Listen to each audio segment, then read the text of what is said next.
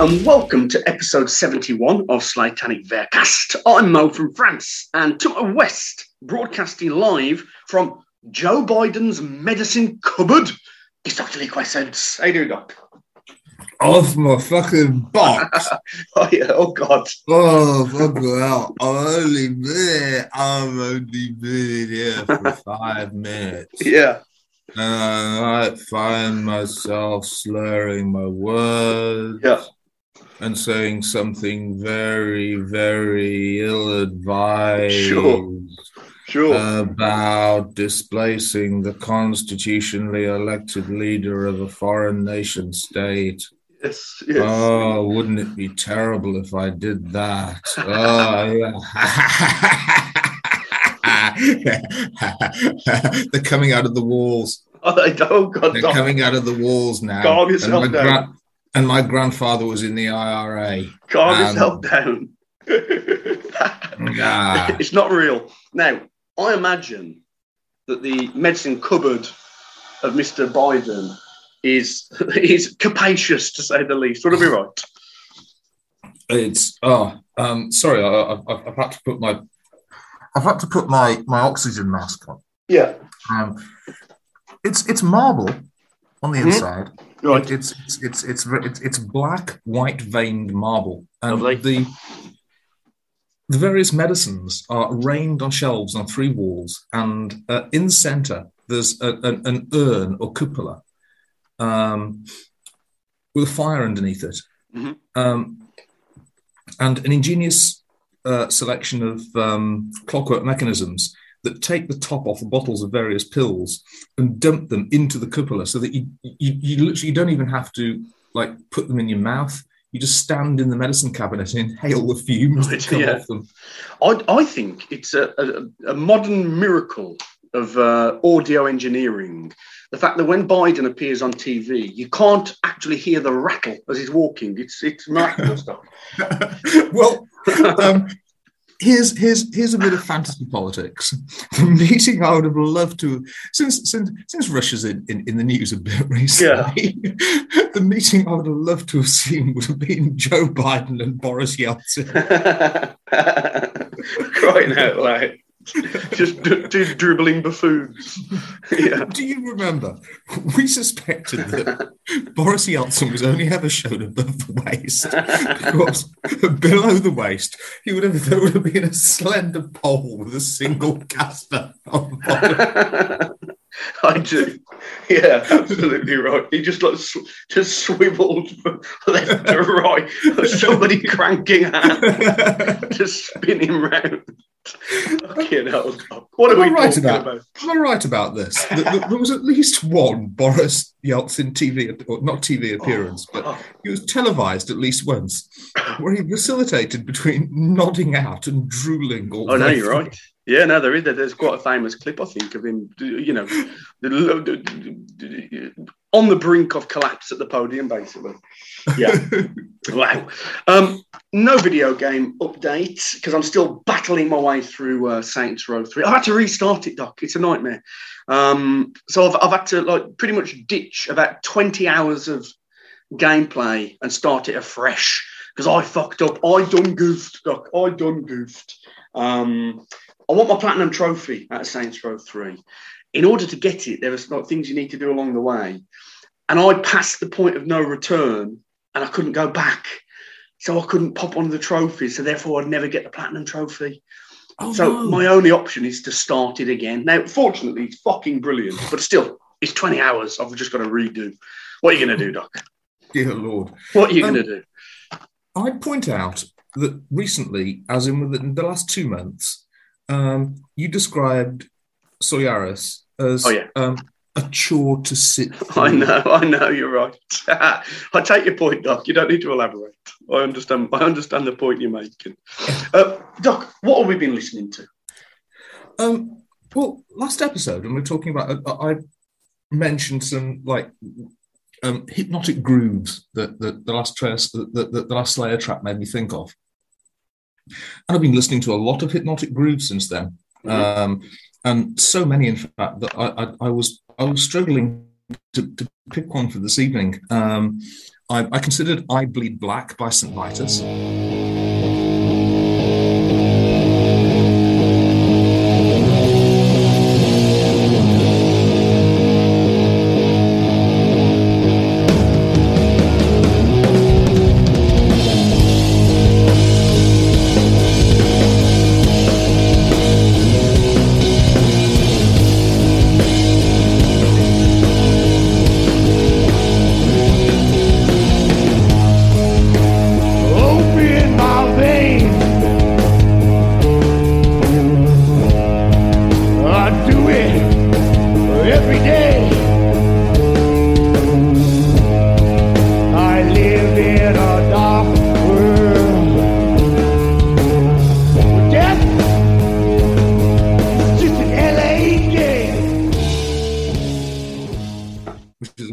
For one of my favourite hypnotic grooves. I did definitely consider Mountain Song by Jane's Addiction.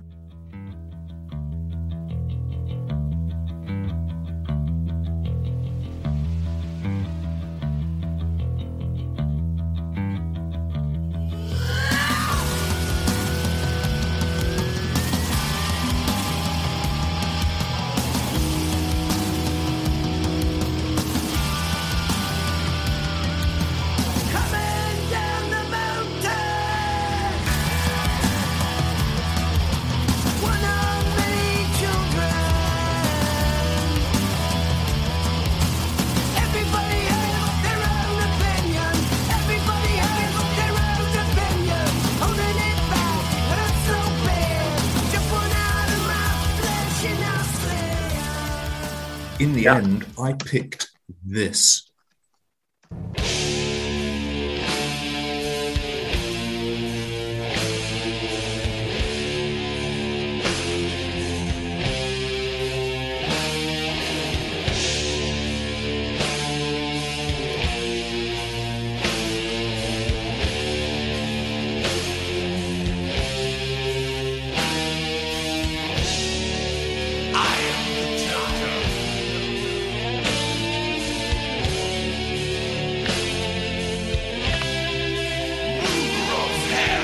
I'm going to play this a bit longer, Doc, because we need to get to that transition, don't we? Here we go. Yes, we do.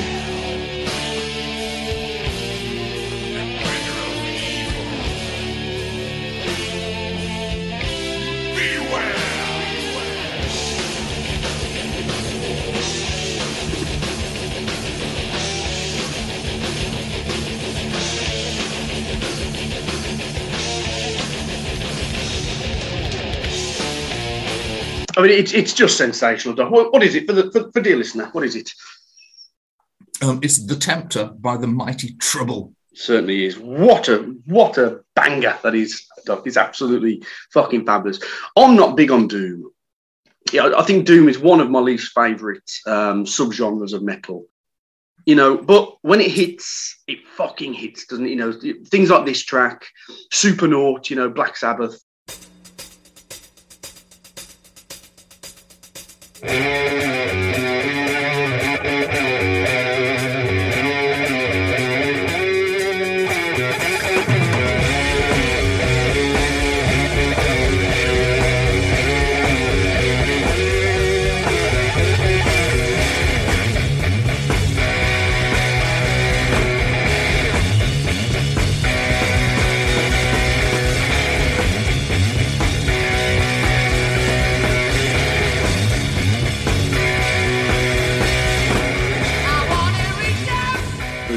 Obviously Paranoid, you know, shit like that.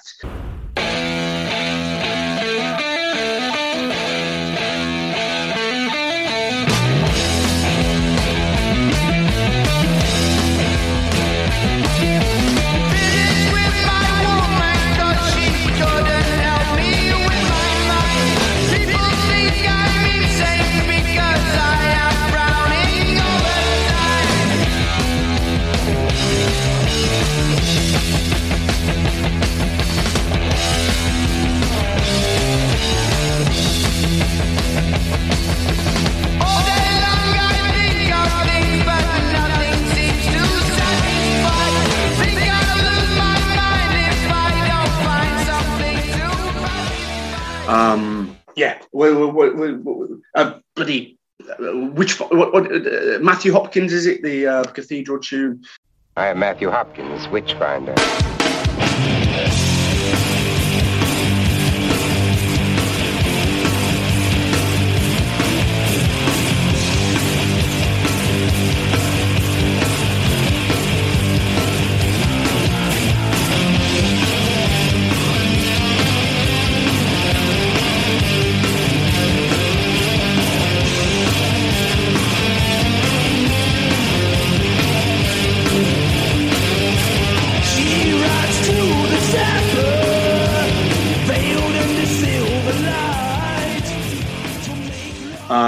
Midnight Mountain by Cathedral, I think, is the...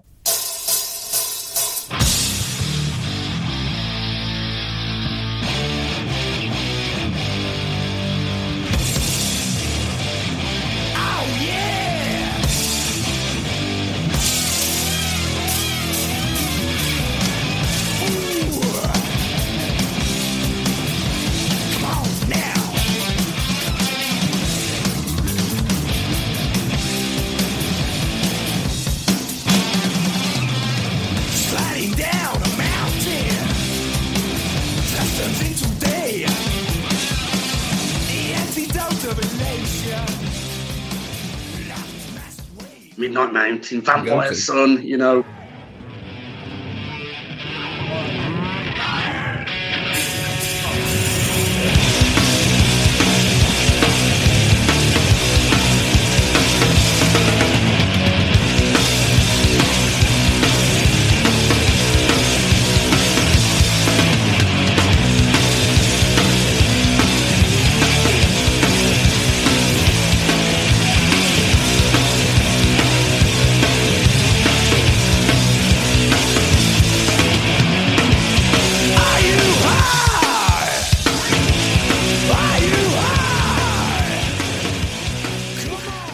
All of these tunes, man. Caius Thumb.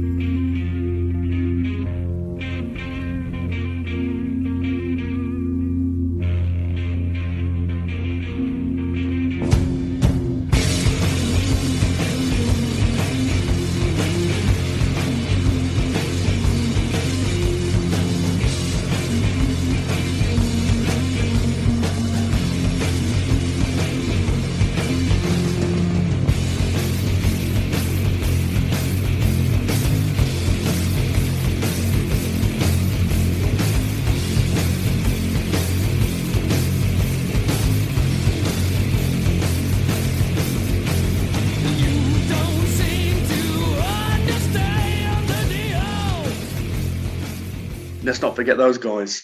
Doped to Infinity by Monster Magnet too. Wow, yeah, too many to mention, really.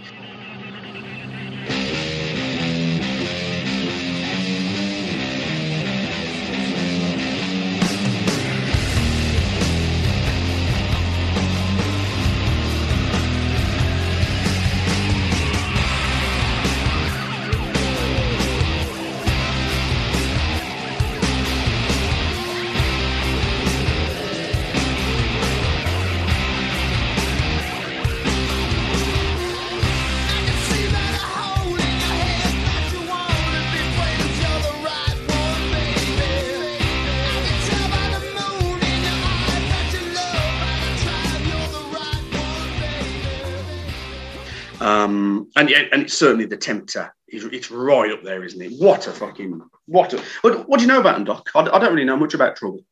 I know they're from Chicago, which is like not a place that breeds much metal now, is it? No, you're right. I can't think of another band from Chicago.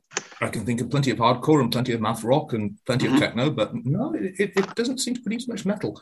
No. And I believe they're practicing Christians. Oh, really? Yeah. I'm pretty sure I read an interview or an article about them or something, and somebody asked the obvious question, like, how do you square away like being practicing Christians with making such evil metal? And the guy said, well, because we're Christians, our fear of hell is very real. That's funny. Yeah. I tell you, that does surprise me that they're Christians, because, you know, taking aside like the nonsensical belief system, one of the problems I find with Christians making music, it's always fucking, it's always shit, Doc. That's the trouble.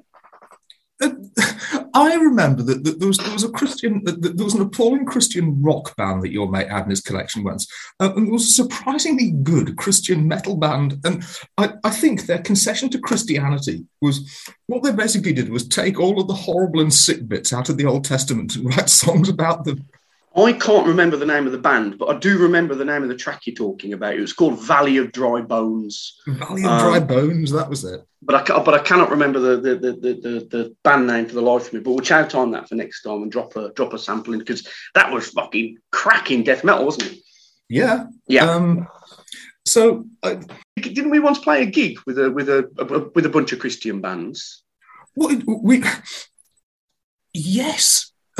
I was going to say the ones you're thinking of were half Christian, half Buddhist, vegan hardcore. I remember them. But I just stank. God, they stank. Did they? Oh Christ! Yes. I distinctly remember being in the lounge in the pub. The gig was going on in the function room, and there was us and like our posse of like 20 or 30 people that kind of followed us around in the boozer. And then it was a bunch of like really, really nice, kind of happy, clappy Christians sort of sitting there nursing half a lager. Oh, good Lord. Yeah, it was nice. It was a nice evening, I seem to recall. If Christians would nurse half a lager and be friendly and listen to metal, well, their outreach program would really stand a chance with me. Yeah, it would. And they embraced us. There was no problems. Here's my choice for this week, Doc. I've been listening to a bit of Viking metal from Sweden. It's the mighty Amon Amarth, and this track is called Mjolnir. Mjolner, with an umlaut over the O. Mjolnir, I'm going to say. Mjolnir, Hammer of Thor. Here we go. I forgot about the intro.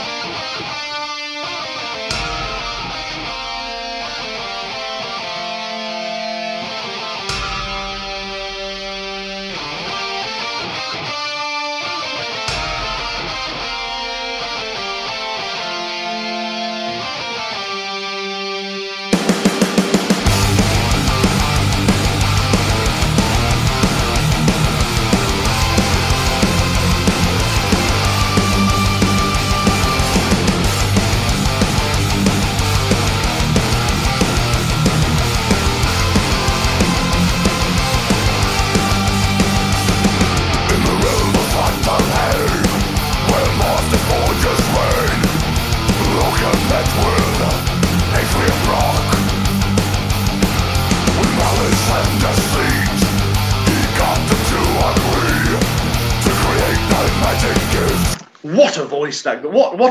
What a pair of pipes that guy's got on him, man. Fuck me. Well, two things. Point number one, what a fucking voice. Point number two, 2 weeks ago or 1 week ago, we were complaining about how none of the Maiden copyists ever actually can do the Adrian Smith thing. Oh yeah, there you go. And then upstep. But that wasn't bad. Yeah, that wasn't bad.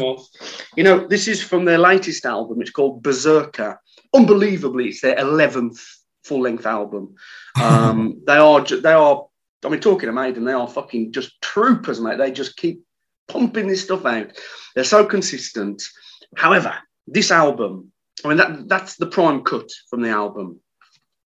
This is the first time. Now, bearing in mind it's album 11, Doc. You know, they've been doing pretty well. This is the first time where I think they have like misstepped a little bit, because Viking melodic death metal is the genre that they play. They've remembered the Viking, they've remembered the melody.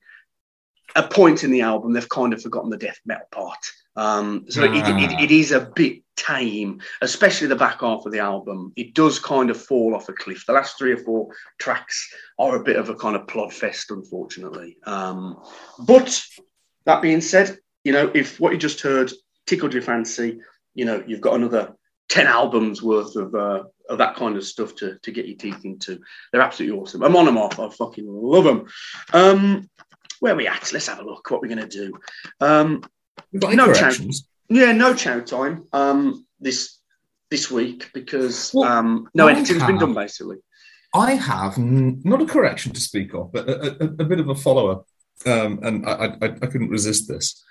I remembered another interview quote that I'd read once. This is harking back to where we were discussing the possible orientation of our favourite Mr. Phil Anselmo. And I remembered an interview, and I think you'd have to be from the Black Country to understand how this kind of this almost sort of malapropism could come about. No less a man than Rob Halford once said that he'd been appreciated by many of his straight friends, including Phil Anselmo. That's correct. That's really good. Well, yeah. Well, she's pretty, isn't she, Phil? She's pretty. There's no doubt about it.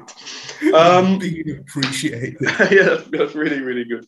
Doc, do you mind if we drop the topic this week? Because we're kind of up against time a little bit, just because I need to get some sleep so that I don't keel over and die at work tomorrow. Sure.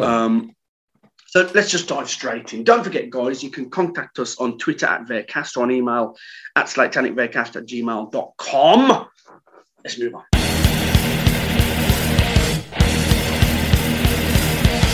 Welcome to part 2 of the show here. As you know by now, surely, we're going to play the track, stop it, and chat about it intermittently. Today's track is track 8, unbelievably, from Divine Intervention. It's called Serenity in Murder, and it sounds a bit like this.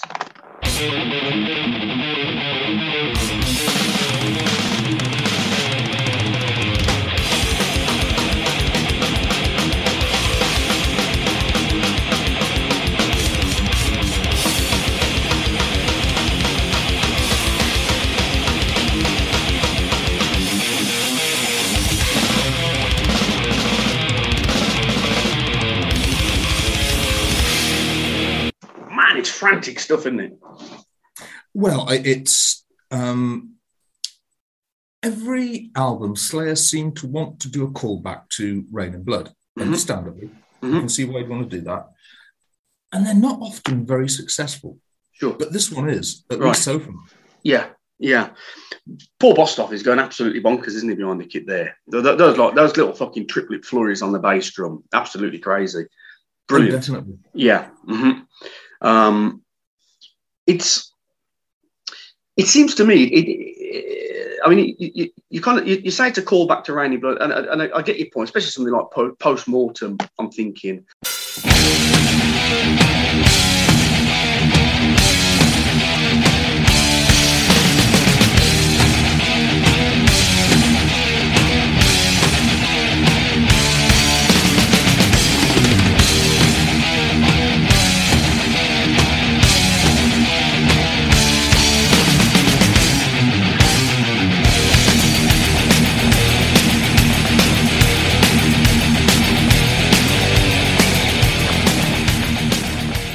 But I think also it is this kind of evolution where these kind of almost anti-melodious lead lines have kind of crept their way onto this album. I think Sex Murder Art's got one.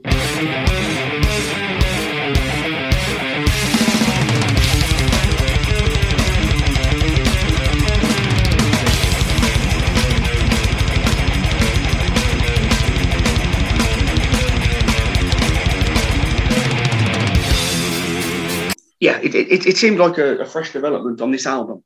The band who are most readily identifiable with doing that, with doing those descants and the solos, are obviously Carcass. Of course, yeah. I'm not saying they invented it, or they were the first to do it, but they're the band who I most associate with it. I mean, Well, they even named an album after the technique, didn't they? That's right. Discounting the insalubrious. That's it. You got it. Identifying bodies which are decomposed, dismembered, skeletonized, very serious problems. We've had many cases in this department where a body has been found in pieces or decomposed, and we've been able to put things together. We had a head in the upper part of the body in a very badly decomposed state.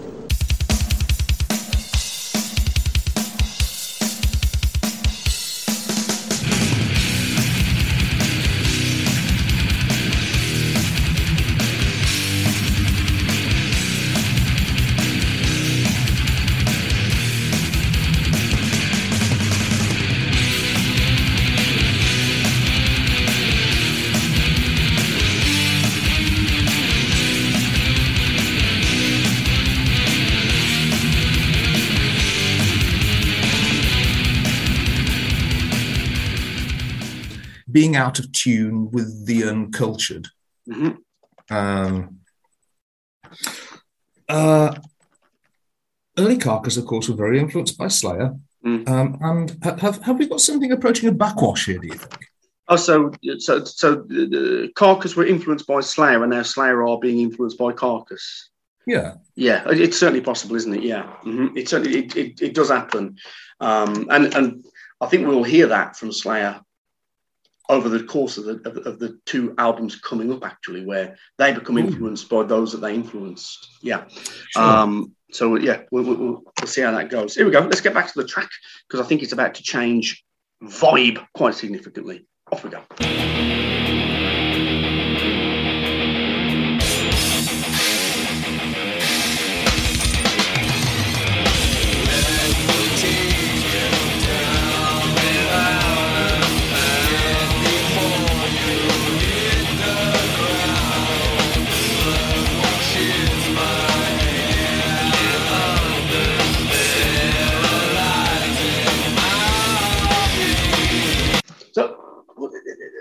Again, something new. We've never heard this before from Slayer.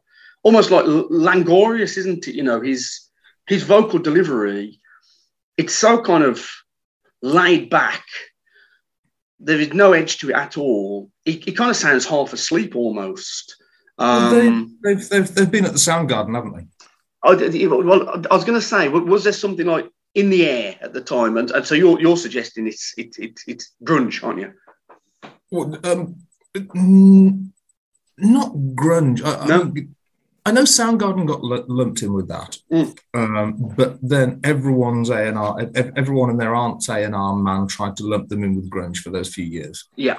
I mean, the by the end, the archetypal grunge band wasn't even Nirvana. The archetypal grunge band was Pearl Jam, because they were actually much easier to copy. Yeah. And I mean, Soundgarden, it was obvious to me from the very beginning, were much more, we mentioned it already, were much more doom metal and much more psych influenced. Sure. And I mean, I don't really know much about Soundgarden, apart from, is it Black Hole Sun, something like that? Black Hole, yeah, that's their hit single. Yeah. For once, that's non-ironic. That was a bona fide hit single.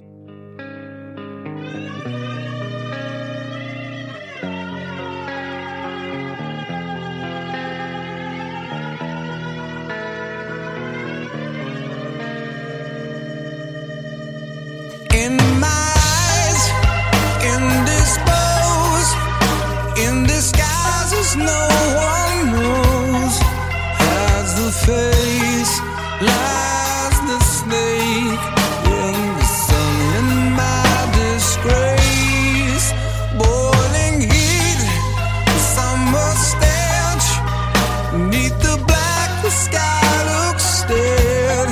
Call my name through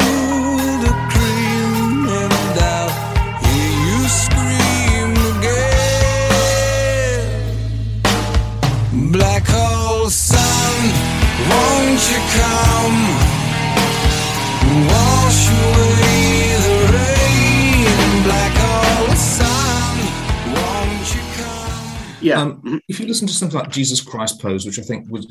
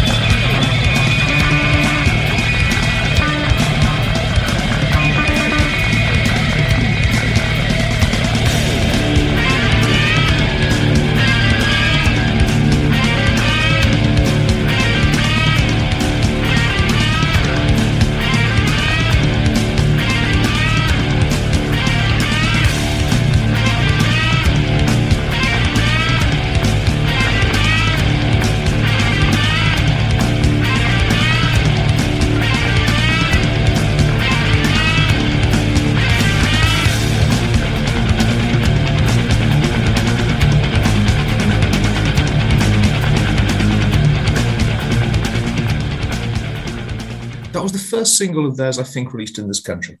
Mm-hmm. They were the band, so very much like Carcass were the band who brought the descanter solos to the fore.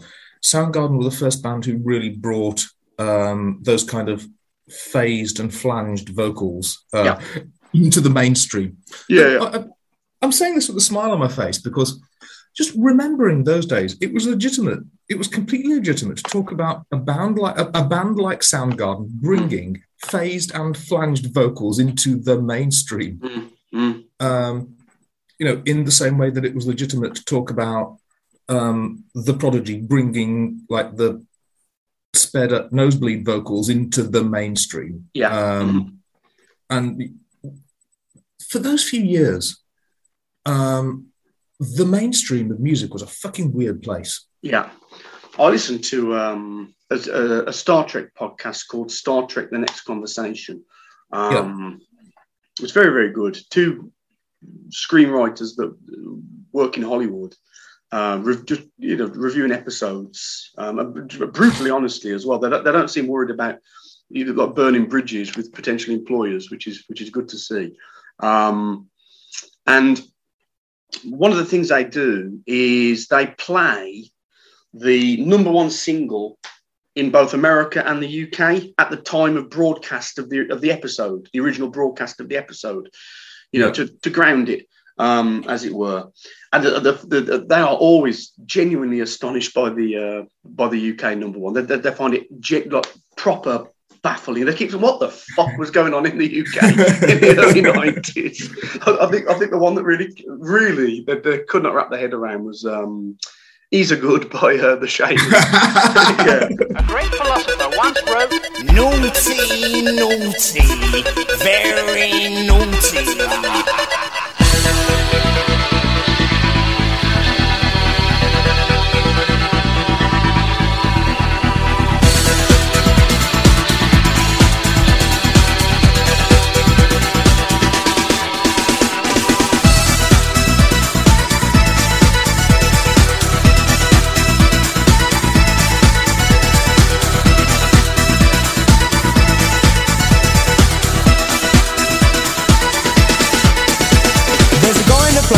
Sweet face, and he goes by the name of Ebenezer Good.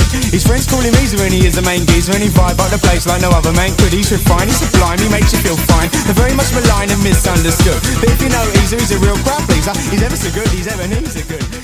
I need to do this. I need to sit down with a list of like top 10 singles from that period in time because I get the impression if I looked at it now. In fact, I get the impression if I looked at a lot of stuff from the early 90s now, it would seem far more from another planet than I thought it was at the time. I think far more eclectic than you might expect. I think that the variety of styles that reached number one was absolutely bonkers because you'd have like your big like epic ballads like your fucking Wet Wet Wet or Bryan Adams, that kind of shit. Then you'd get like Shaman, like novelty tracks in a way like that. And then, but then you'd get bona fide kind of rock classics, as well. It was a crazy old time. Yeah, I mean, I seem to remember like that year, and we'll say it's 1991. I seem to remember you had that fucking Bryan Adams song that was in the charts forever.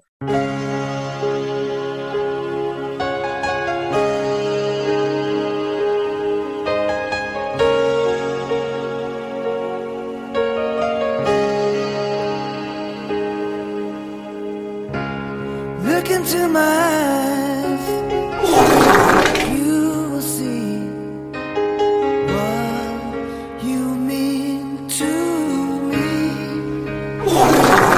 Such a heart, such a soul.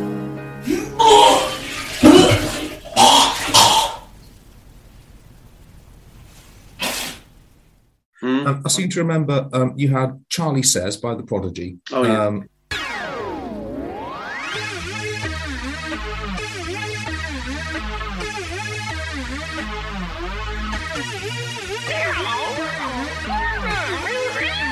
Charlie says, always tell your mummy before you go off somewhere.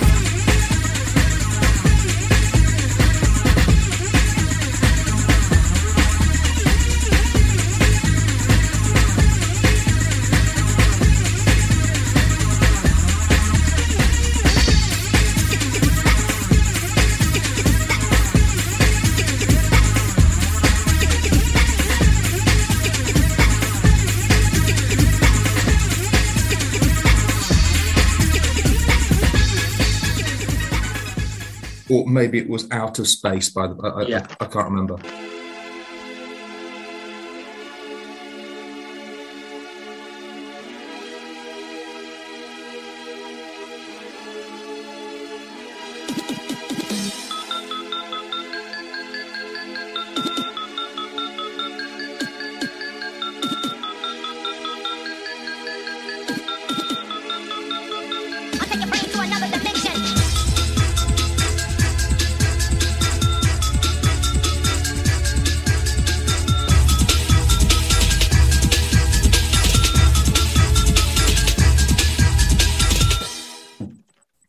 I seem to remember Bring Your Daughter to the Slaughter by Iron Maiden was number one for 1 week.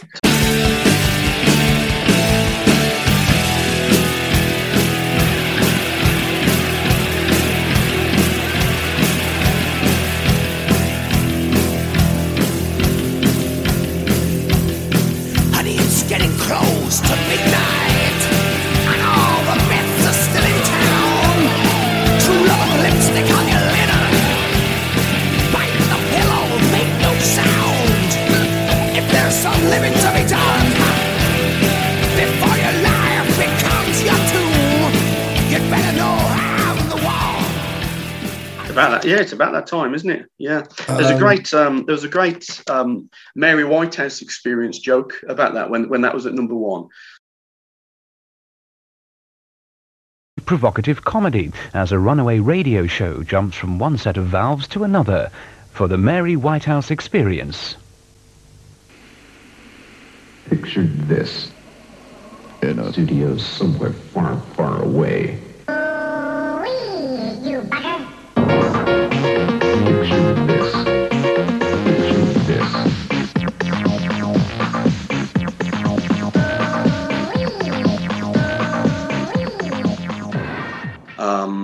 Where they said something like Iron Maiden are at pains to demonstrate that they are in no way a satanic metal band, and they have no interest in Satanism at all, and refute any allegation of this. And number one this week is Bring Your Daughter to the Slaughter by Iron Maiden. Very, very good. Yeah. Funny shit. Doc, let's press on. Here we go. Walked away with crimson tide. By my hand I keep testing time. Quench the fire that dries my soul. Soothing me as death takes hold.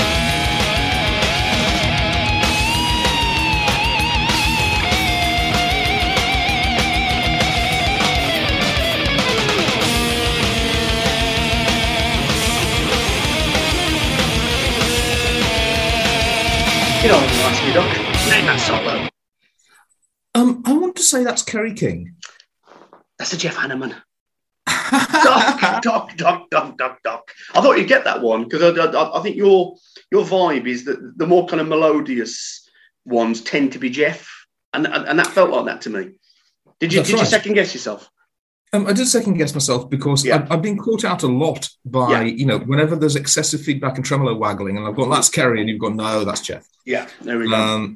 So I'm listeners, I'm all at sea again. Oh dear.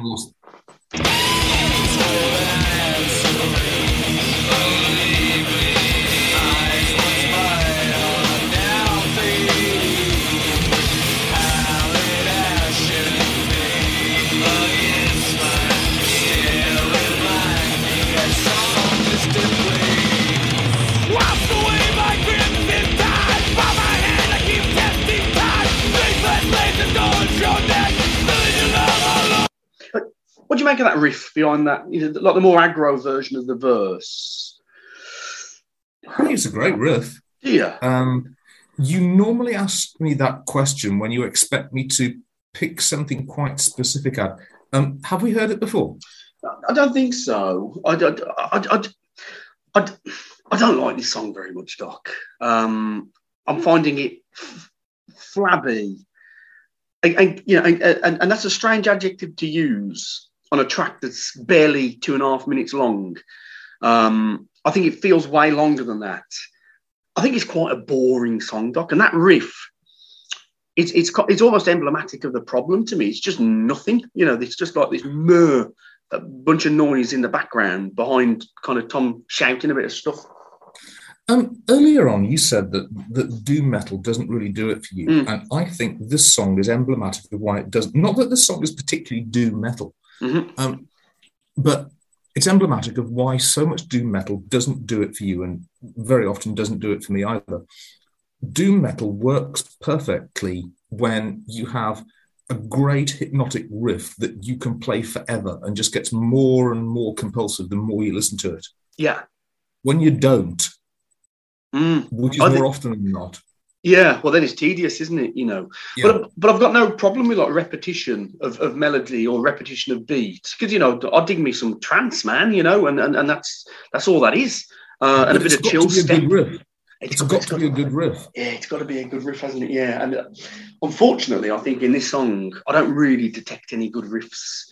I don't really like that chaotic opening. I didn't say it at the time because I was being neutral. I didn't want to kind of bias you one way or the other, as the song progressed. I don't really like that opening section.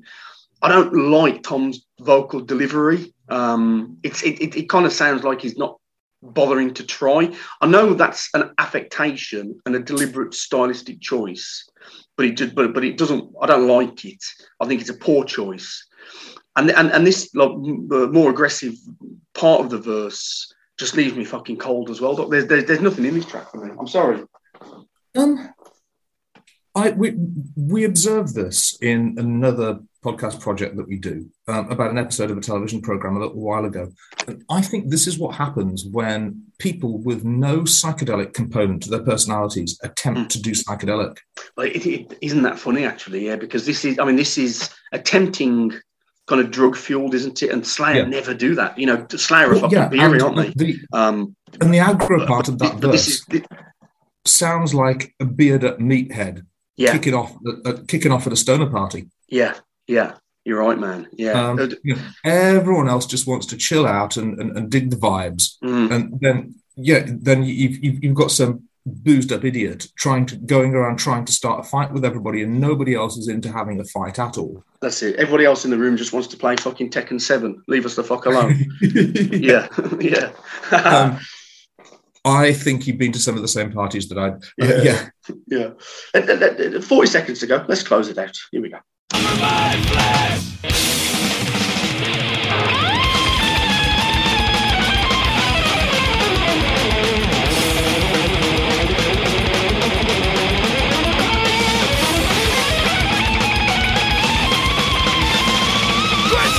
And a solo, Doc.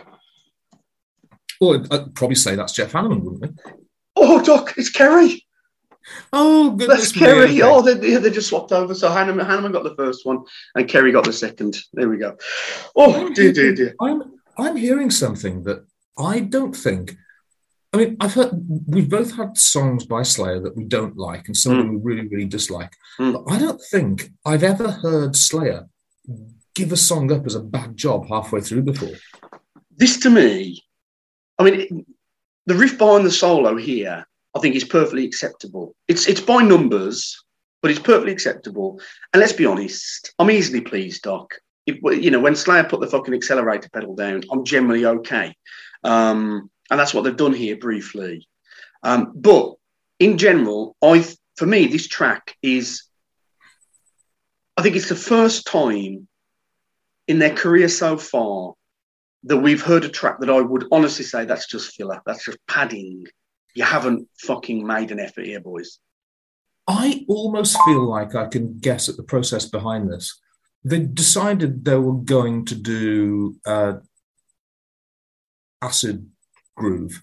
Yeah. And it didn't work out. Yeah. And you can practically hear their own frustration with their own bad decision. I don't know why they just didn't shit can the track. That solo, that sounds like a warm-up exercise. Yeah.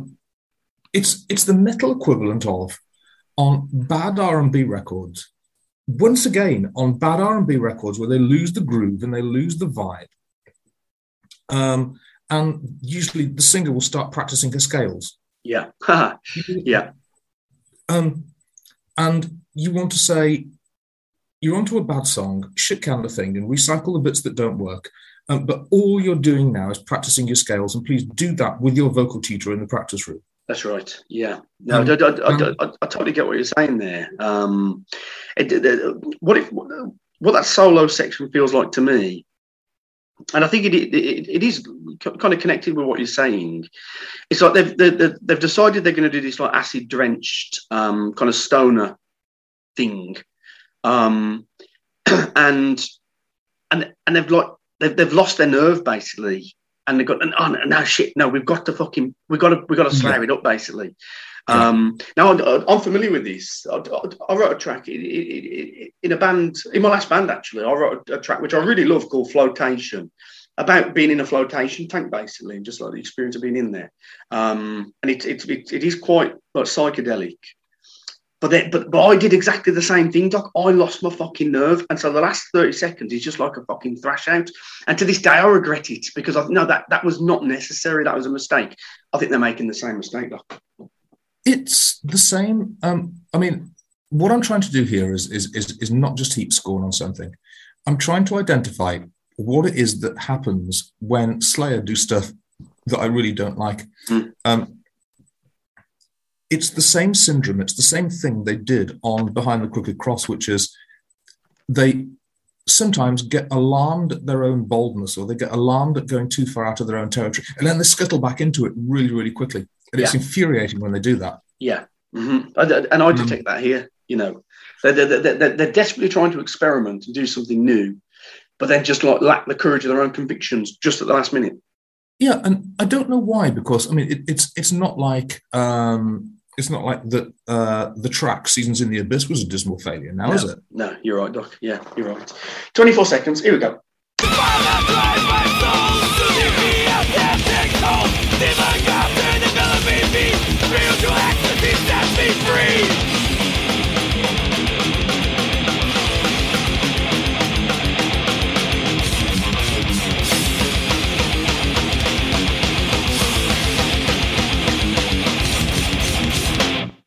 So there we go. That was track 8 from Divine Intervention, Serenity in Murder. I think it's pretty clear my thoughts on that track, Doc. I don't like it, does I? So I mean, once again, in the spirit of justification, I'm sticking with this idea of when Slayer write a track that I don't like, there's a couple of common threads that go through all of them.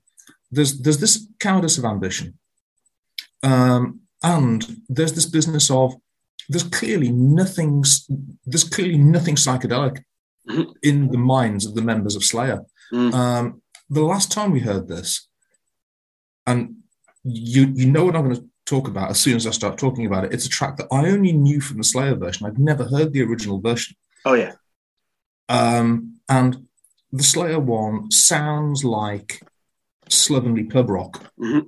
The Slayer version sounds like you can imagine it being dribbled out in the back room of a pub in Tipton. And the original one by Judas Priest is the one that actually sounds huge scale and really, really American, and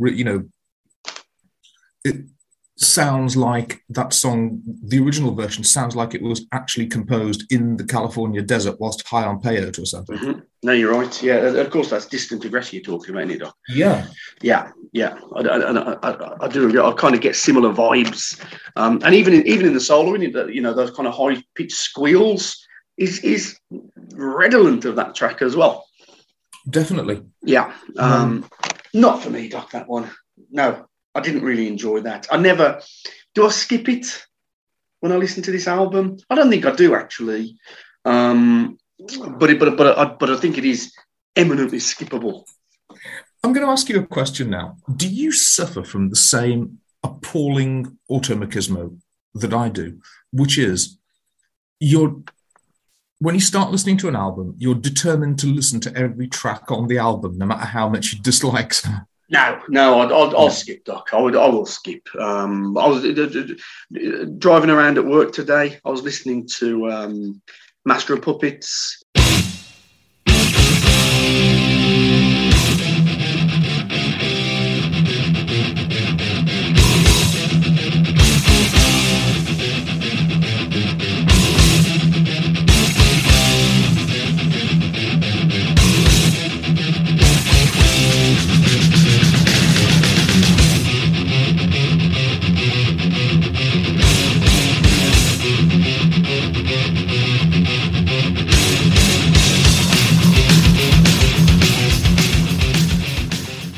And as soon as the thing that should not be came on, as that.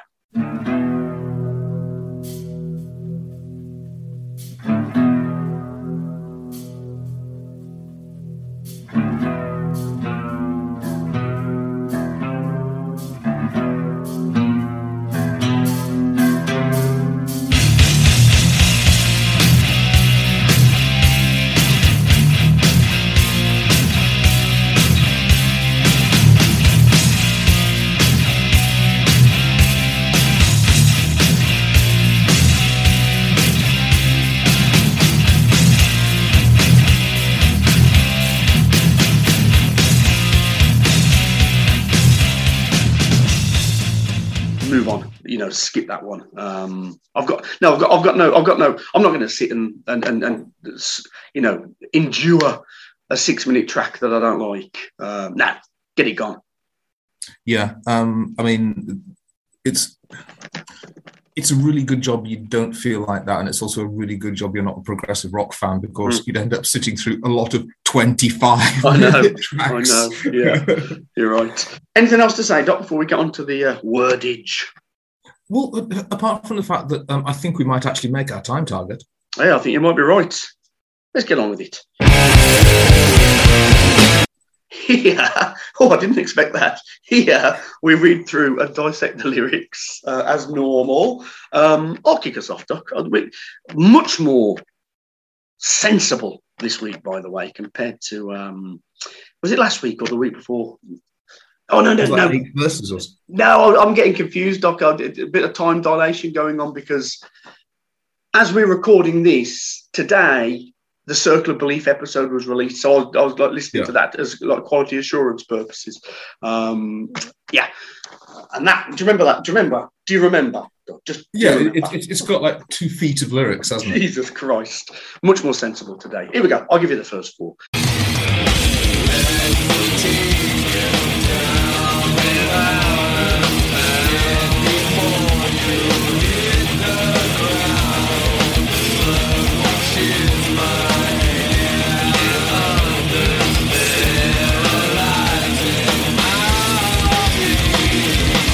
Let me take you down without a sound, dead before you hit the ground. Blood washes my hand, can't understand, sterilizing my pain. What can't you understand, Doc?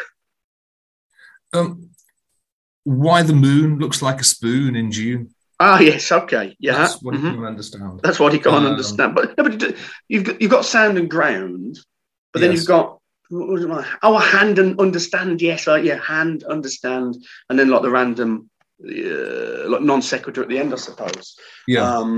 I mean, it's lazy stuff, isn't it? As with the track in general, I think this is just yet more evidence that they didn't really put much thought into this, did they? I mean, how much more lackadaisical and sloppy and lazy can you be by deciding to write a psychedelic track and ripping off the first line of a Beatles song while you're doing it?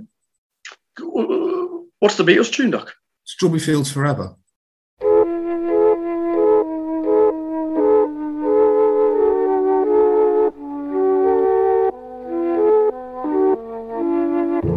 Let me take you down, 'cause I'm going to Strawberry Fields. Let me take you down. Of course it is. Wow, and isn't that interesting? Yeah. Right. We're going to write a psychedelic track, but we don't really have a clue how to do it. So we'll copy the Beatles. Yeah. Wow. That's good. I never made that connection, but you're quite right. Yeah, that's absolutely astonishing. Sterilizing my pain. So the blood, presumably, is the sterilizing agent here. There's nothing really to mine here, is there? It's just somebody's killing somebody, presumably. And it's a mixed metaphor. I think you annul or alleviate pain. I think you sterilize wounds. Well, that's true. Sure, yeah. Mm-hmm. But maybe a bit of poetic license that he's treating pain almost like an infection. Yeah, or maybe sterilizing sounds a bit like drugs, doesn't it? Sure. Oh, wow. Yeah. It certainly involved needles, doesn't it? Yeah. Do you want to give us the next 4 lines, Doc?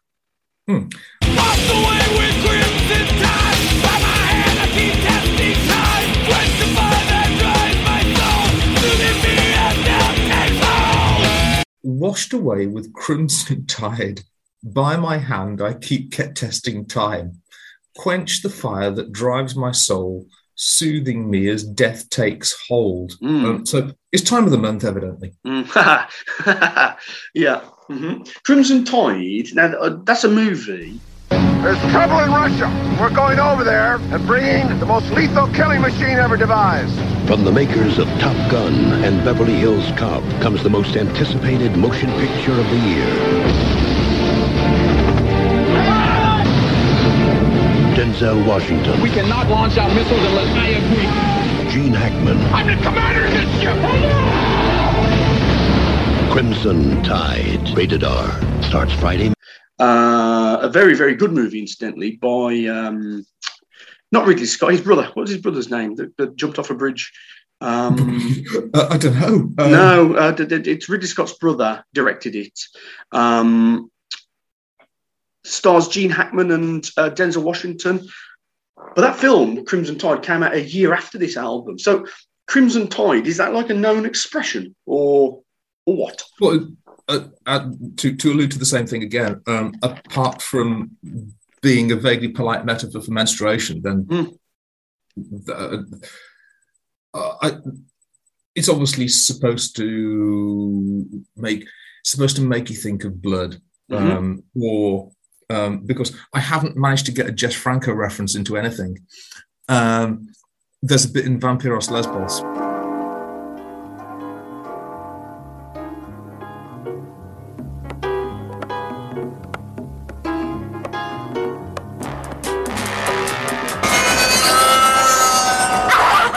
Bestialische Morde im Dunkeln des modernen Istanbuls. Jener geheimnisvollen, Jahrtausende alten Stadt im Orient. Nadine, aufmachen! Hilf!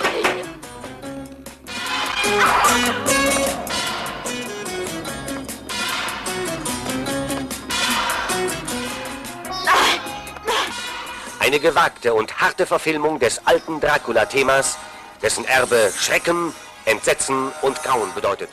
Jost Stromberg is having a sort of a wet dream, part of which is illustrated by the tide coming in with a red filter over it, because it's Jess Franco, so there has to be a red filter over the lens at some point. Yeah. But I can't hear that expression without thinking about that. So it's not like a known expression that I just wasn't aware of. It is just like a poetic way to express to put in the listener's mind the idea of like a tidal wave of blood, like a huge quantity of blood, isn't it? That's what we're talking about. Now, help me out here. Would crimson or scarlet be oxygenated or deoxygenated blood? Which? Well, crimson is the deeper, like red wine kind of colour, isn't it?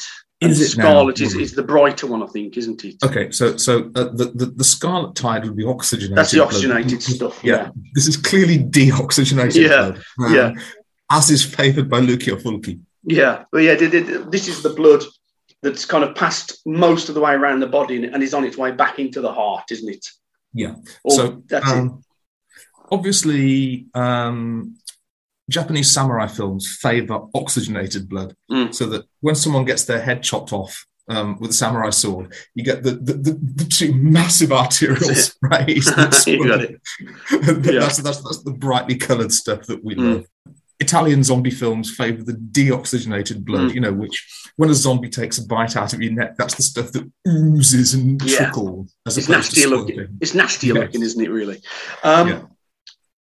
I can't see any kind of allusion or metaphor or allegory or, subtext here, Doc. Can you? This is just a song about somebody killing somebody and kind of taking pleasure from it, isn't it? Yeah, and I mean, in a better song with better lyrics and better music, I think what they're going for is the transcendental nature of the act of killing. Yeah. And I'd love to talk about bits from the Marquis de Sade where he talks about that the experience of killing is the only way that a human can really feel like a god. Sure. And I mean, we'll have a chance to do this in the future, but so I'm not going to talk about it now.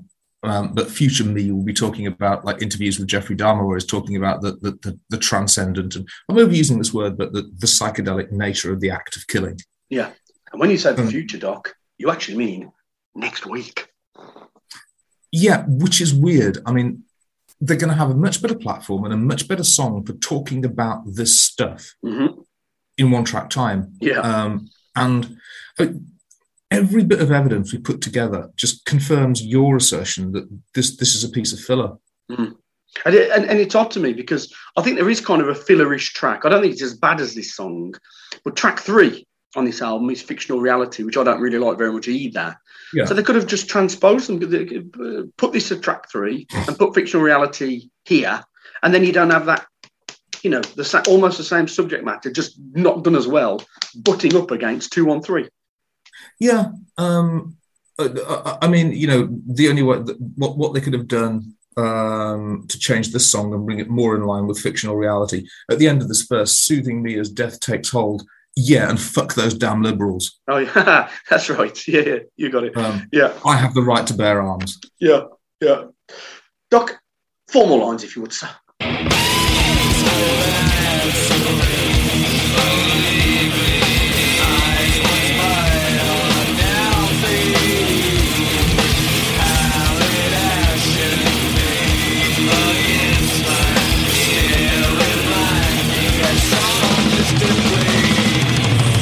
Peaceful and serene, slowly bleeding. Eyes once bright are now fading. Pallid ashen face against my skin, staring blindly at some distant place. So any attempt at rhyme scheme has been thrown away here. And it is just, again, it's just a descriptor, isn't it, basically? There's no hidden message here, is there, Doc? I'm trying to be charitable. I'm doing my best here. Staring blindly at some distant place.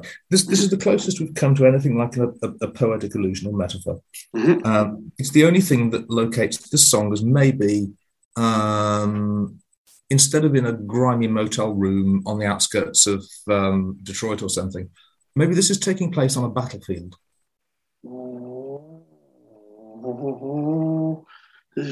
So this could be a soldier. Yeah. Sneaking. So the first verse, we've got a soldier kind of sneaking up on an enemy combatant. Or just bayoneting someone. Oh, without a sound, dead before you hit the ground. Yeah. That would work, wouldn't it? Yeah. Blood washes my hand. Yeah, it all works, doesn't it? Yeah. So, I mean, yes, it does work. Now, I think if these words were written by Jeff Hanneman, I think that would lend credence to your thought process here, but they're not. Yeah. They're written by Tom, and Tom doesn't strike me that he's ever shown much interest in kind of war and battle and soldiery kind of shit. Yeah, you're right. That's the best I can do. Yeah, I know you're trying. Another thing I don't like, by the way, here is there's a bit of studio trickery on the vocals, isn't there? Because you can't sing. One person cannot sing peaceful and serene, slowly bleeding, eyes once bright are now fading. One human voice cannot sing those words to this riff. So I was going to ask you this: is there someone doing backing vocals here? No, right. There's not. It's just Tom being overlaid, basically. And I do not like it when Slayer do that, even though the most potent example of it is Temptation from Seasons. And I think I gave that 10 out of 10, Doc, so I'm a bit of a hypocrite. Let's be honest. Here we go. Let's get the last 4 lines out of the way. Oh, no, not the last 4. We've got another 8 to go.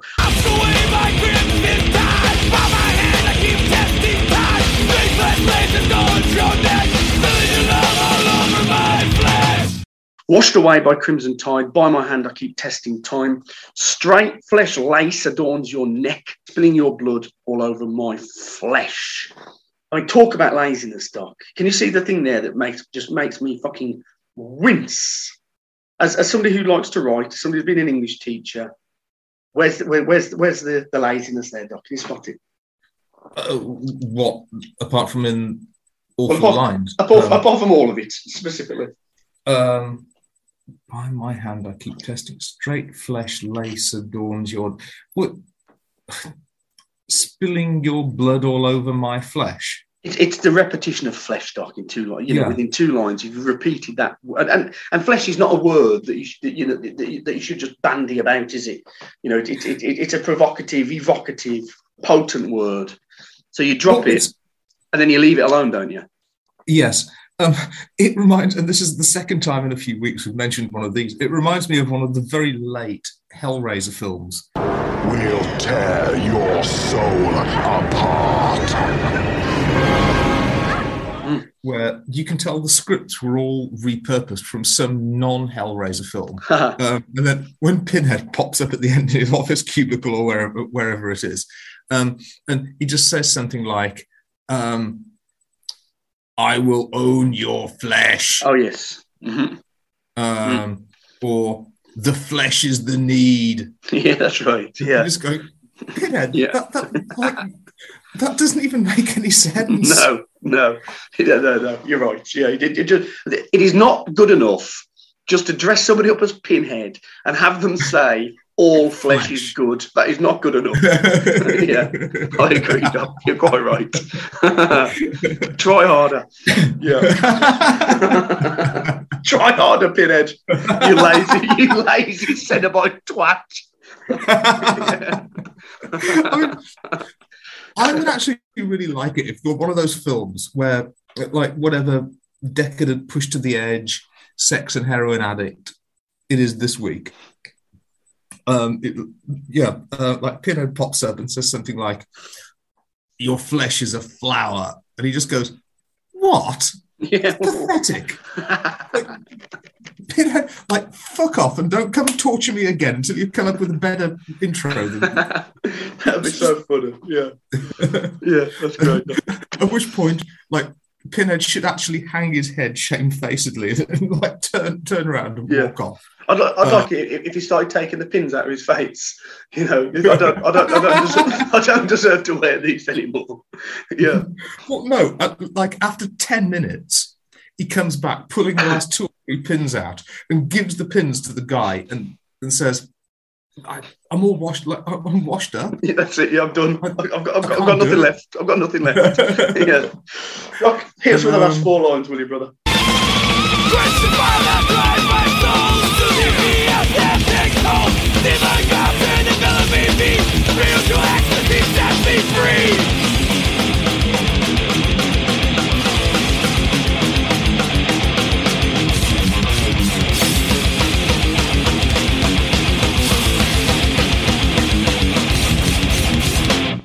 Quench the fire that drives my soul, soothing me as death takes hold.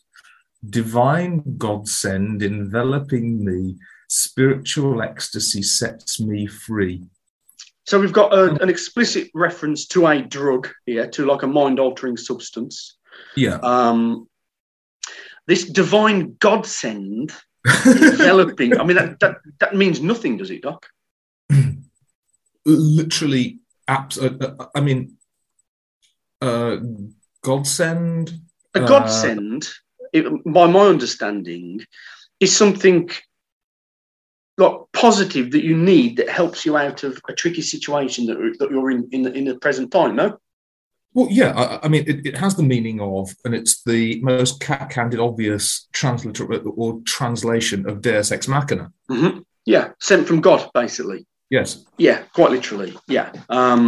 So the presence of the word divine here is obviously a tautology. Mm-hmm. Fair enough. Yeah, I agree. We had divine and God together are unnecessary.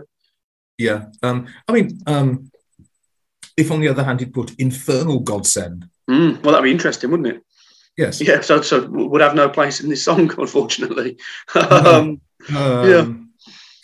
and spiritual ecstasy sets.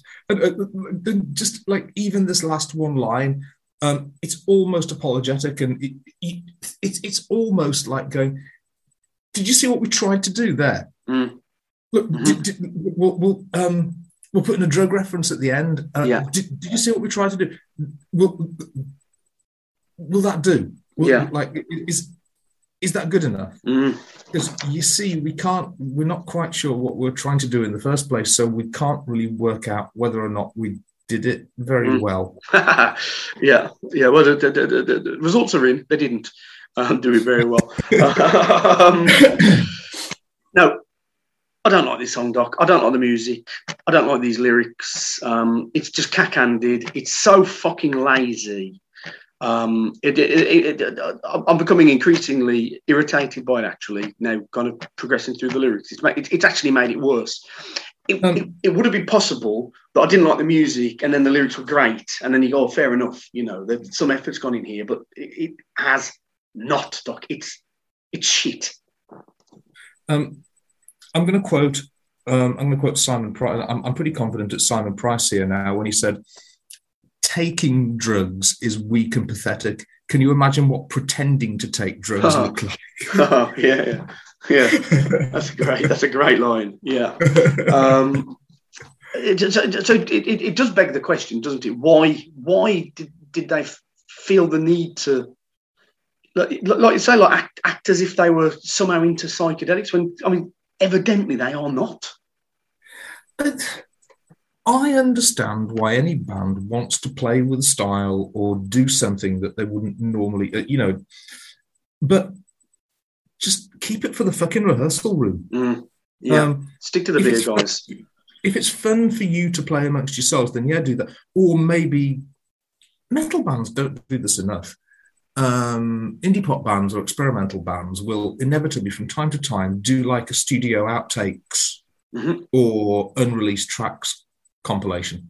Yeah, I think the most successful of all time, I think, is Oasis, isn't it, called The Master Plan?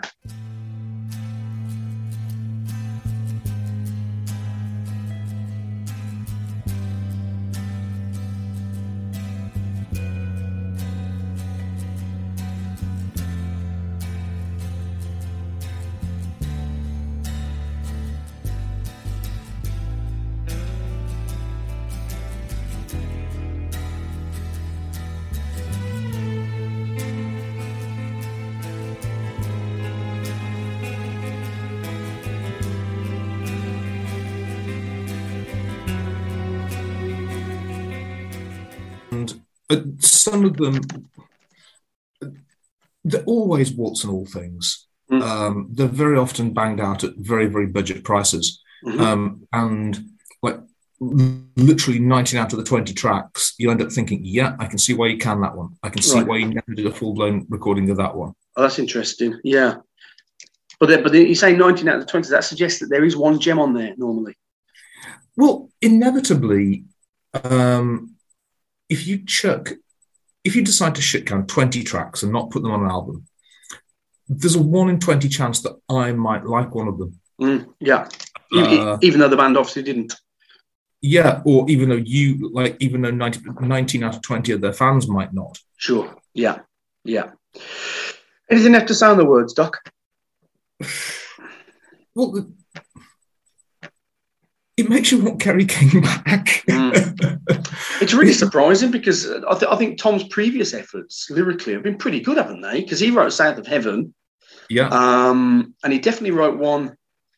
Or was it maybe? I'm thinking he wrote Mandatory Suicide, but we'll chow time that. Although no, that can't be because that would go against what I said earlier. That he's not really interested in war. But there's certainly another one on Seasons in the Abyss that he wrote. I think you commented before that Tom does a really good job at this, like biblical prophetic dread. Yeah. Yeah. Well, this is just a bit mundane, isn't it? I suppose. Yeah. Mm-hmm. It's just not epic enough for Tom. And yeah, it's just a bad song. It's a bad song. It's a bad song with bad words. Let's move on. Welcome to part 4 of the show. Here we can give you our final thoughts and summations and stuff and discuss anything we might have missed along the way. But before that, the usual details. Writing credits, music by Jeff Hanneman and Kerry King, lyrics by exclusively Tom Araya. Set list, they played this 0 times, Doc. 0 times again. That's 2 in a row, isn't it? I think SS3 was 0, and this one 0. And that's never happened prior to this album. Prior to this album, every track was played at least once. So on the one hand, there's some post-production that you can't do live, and on the other hand, there's the dual vocals that you can't do live.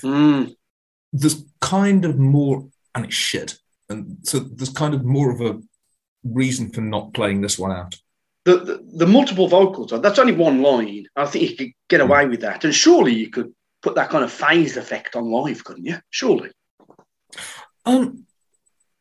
It would mean carrying unreliable gear around for the sake of one bit of one side. I mean, so logistically, it just doesn't make sense.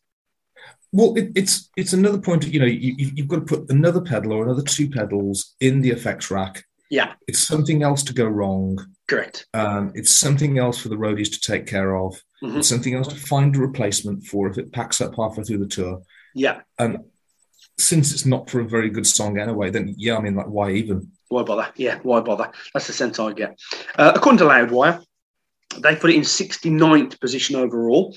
And this is what they say. This is where Paul Bostaph, who enjoyed his first recording stint with Slayer on Divine Intervention, shines, showing fans why he was tapped up to replace the groundbreaking Dave Lombardo.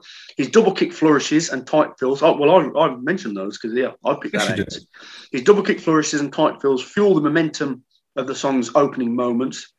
But the Thrashers quickly change gears, settling into a sultry mid-tempo groove, while Araya counters his angst with clean sung passages. It's just a description of the song, isn't it? It doesn't give a fucking opinion, does it? And I'm not even convinced it's a very good summation of the song. No. It's a summation of the song I wish it had been, but... No, I mean, I'm not going to keep kicking a puppy, Doc. It's not a very good song, is it? Definitely my least favourite Slayer song since Dissonant Aggressor. Now, I don't think he quite plumbs those depths, but it's not far off. It's a real low point on an album that I fucking love. I suppose what I dislike about it especially is it's not even a bold but failed experiment. No. The parts of South of Heaven that I didn't like were bold but failed experiments. Mm-hmm. And this isn't. It's just half-assed. It's just...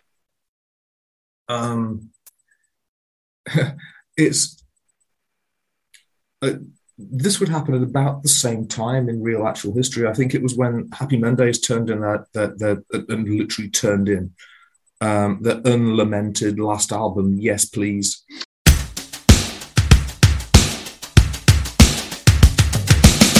Kiss me for old time's sake. Kiss me for making you wait. Kiss me for old time's sake. Kiss me for making you wait. Kiss me for screwing everything inside. Kiss me for never getting it right.